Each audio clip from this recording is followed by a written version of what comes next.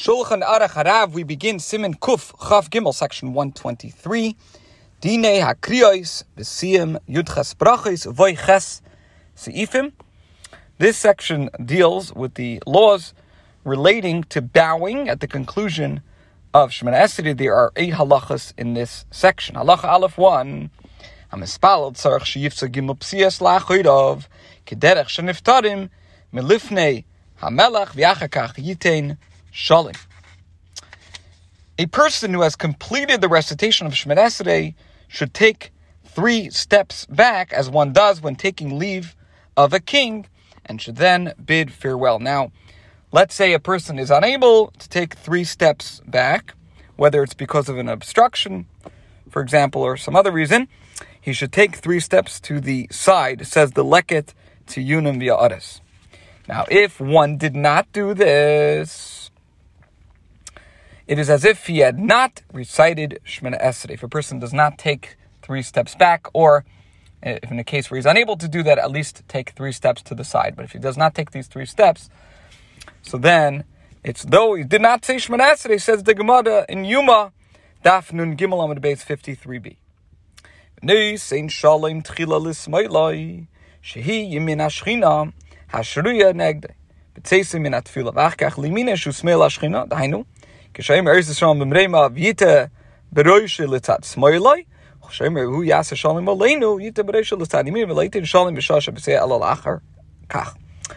He should first bid farewell by inclining his head to the left, which is to the right of the divine presence, the Shekhinah, that abides before him as he departs from the place of his prayer. Now, since the reason for bowing first to the left is one's orientation vis-a-vis the Shekhinah, the divine presence, it is immaterial.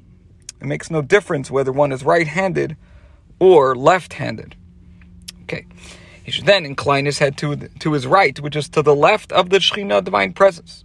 To explain, when he says, Oyse Shalom Imreimov, which that, of course, is the opening phrase of the final sentence of Shemona Esra, he should incline his head to the left.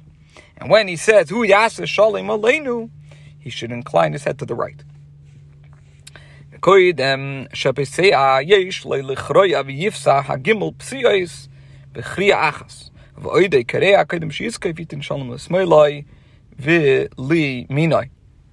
He should not bid farewell by inclining his head while stepping back, but only afterwards. In other words, before stepping back, he should bow and take the 3 steps backward in the course of a single bow. Then, while he is still bowed over, before he straightens himself, he should bid farewell as above to his left and to his right. Now, to point out the following. Varying somewhat from the above, the Sefer HaMenhagim, the book of Chabad Lubavitch Customs, details the process of bidding farewell as follows. When saying Oyse Shalom Imreimov, one turns and inclines his head to the left. When he says Hu, he should face forward and incline his head. When he says Yasa Shalom Aleinu, he should turn and incline his head to the right. As he says V'al Kol Yisrael V'imru Amen, he should once again face forward and incline his head. Now, as to the 3 backward steps at the end of Kaddish, the custom is that one turns to the right and to the left in reverse order to the above. Okay, continuing the halacha. It has become a regular practice to conclude by facing forward and bowing before Hashem like a servant taking leave of his master.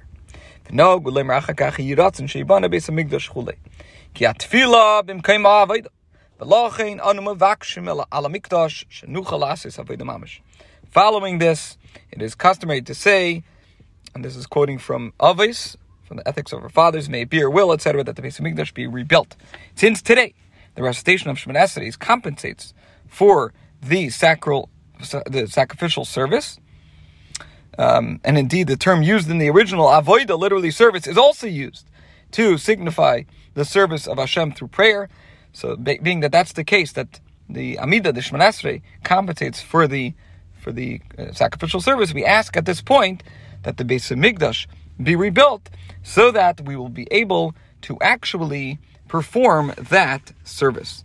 This concludes Halacha Aleph And today's share